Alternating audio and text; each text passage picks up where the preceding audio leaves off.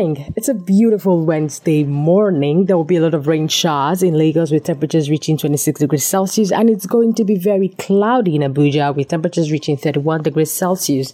Temperatures in Kano will be very sunny with temperatures reaching 34 degrees Celsius. The weather today in the city of Calabar will include rain showers with temperatures reaching 30 degrees Celsius. This is Niger in 5, and here's today's news summary. JP Morgan Chase Bank has won a $1.7 billion court battle with the Nigerian government over the transfer of proceeds from the sale of OPL 245 in 2011. The federal government has sued JP Morgan on the ground of Queen's Care duty, alleging that the bank ought to have known that there was corruption and fraud in the transaction which saw Malibu sell its 100% in OPL 245 to Shell and Eni for $1.1 billion. However, the bank rejected the Nigerian government's claim, maintaining that all due processes were followed and money laundering checks were done, arguing that allegations of fraud only came up after a new government took over in Nigeria. Governor Hope Uzodinma of Imo State has waded into the ongoing conversation about a Muslim ticket in the presidential election. Uzodinma, who briefed journalists at the presidential villa on June 14, said, "Spread is very important to be able to attract votes, and it is only the responsibility of the candidate to choose his running mate." The presidency has dismissed claims of President Muhammadu Buhari not being able to take decisions without the cabal. Senior Special Assistant to the President on Media and Publicity, Malam Garba Shehu, in a statement issued on June 14 titled President's Laudatory Role in the APC Primary, stated that Buhari takes his own decisions and carries them out without the backup of a so-called cabal or backroom boys. He further stated that people feel when one is a leader, they dominate everything and even determine electoral outcomes. Senators Naya Abaribe and Yahya Abdullahi have formally resigned their positions as the minority and majority leaders of the Senate respectively. This was conveyed in the resignation letters which Senate President Ahmed Lawan read at the resumption of plenary on Tuesday, June 14. The lawmakers resigned following their defection from the political parties on which they were elected as senators. Africa's richest man, Aliko Dangote, appears to be winning in spite of the economic headwind, which has sent south the net worth of many billionaires around the world in 2022.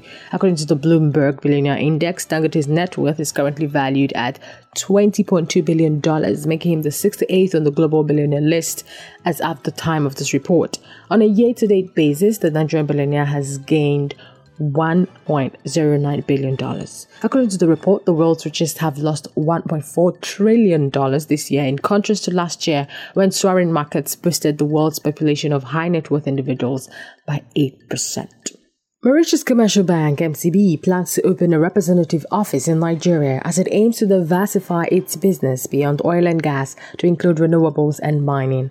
This was disclosed by Thierry Herbert, head of corporate and institutional banking of Mauritius Commercial Bank, according to Reuters. In addition to its operations in Dubai and Paris, MCB has representative offices in Nairobi and Johannesburg as part of its push into Africa, with a total exposure of $850 million in Nigeria. The National Executive Council of the Colleges of Education Academic Staff Union has begun a one-month strike effective Tuesday, 14th of June. The strike action was disclosed to newsmen in a communique signed by College of Education Academic Staff Union President Dr. Smart Ulubeko and General Secretary Dr. Ahmed Baza Lawan. The union, like other tertiary institution-based unions, had requested that the federal government attend to lingering demands. A total of 13,500 field functionaries, comprising of 11,510 enumerators, 1,529 supervisors, and 823 facilitators, have been selected to participate in the conduct of the trial census scheduled for June 2022, as well as the April 2023 population and housing census. Bala Almu-Banye, Federal Commissioner of the National Population Commission, made a disclosure in Katsina State on Tuesday at the opening ceremony of the zonal training workshop for principal trainers on trial census for the 2023 population and housing census. Doctors in Abia State have announced withdrawal of their services in both public and private hospitals to register their displeasure over the kidnap and continued detention of their colleague, Professor Uwadenachi Iweha. Professor Iweha was kidnapped on Sunday, 6 June around 4 p.m. in front of his house at Umopara in Umuahia South Ogo government area. The doctors had, during their earlier protest last Friday, threatened to down tools if after 47 hours their kidnapped colleague was not released. And finally, Nigerian singer Tems has taken a break from music after being diagnosed with reflux laryngitis. This was disclosed in a post the singer shared on Instagram. Tems has disclosed that she has postponed her upcoming shows in line with the doctor's directive. Reflux laryngitis is an irritation on the back of the throat due to acid or other chemicals that come up from your stomach. And that's it for today on Niger in 5. Joining tomorrow for the news update. Do have a beautiful day and please get your PVC. My name is Fortune Atisi.